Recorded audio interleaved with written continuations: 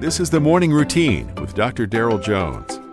Morning Routine is a daily devotional podcast for those who are raising, educating, and growing the next generation. Friday morning, it is the end of a short week. Today is July the 7th, and I hope your week was terrific. I really do.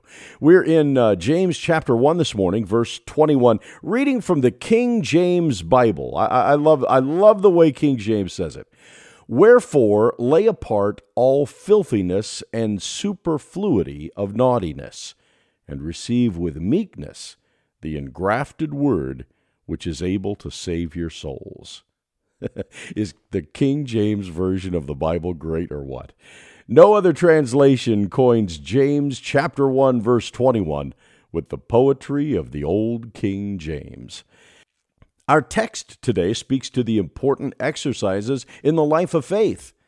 In his letter, the author James, not the king, but the apostle, James speaks to everyone who confesses belonging to God and tells them what they're to show in practice.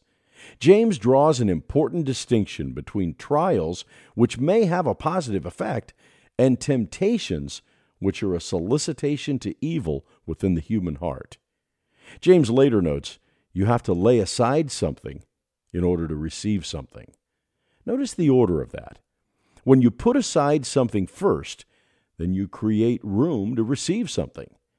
James says we're to lay aside all filthiness and wickedness. William Barclay explains the word for filthiness comes from the medical picture of wax in the ear.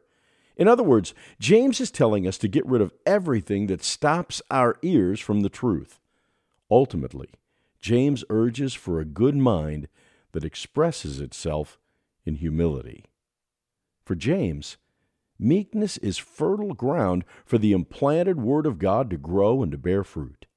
The order according to James, Christians are to welcome truth and to welcome it with meekness and a teachable spirit. Then you'll walk in the Spirit. Your life will bear fruit that comes from being that new creation. You've been listening to the Morning Routine, brought to you by the Herzog Foundation and hosted by its president, Dr. Darrell Jones. For more information, please visit herzogfoundation.com. To receive the Morning Routine as a daily email, sign up at morningroutinepodcast.com. See you in the morning.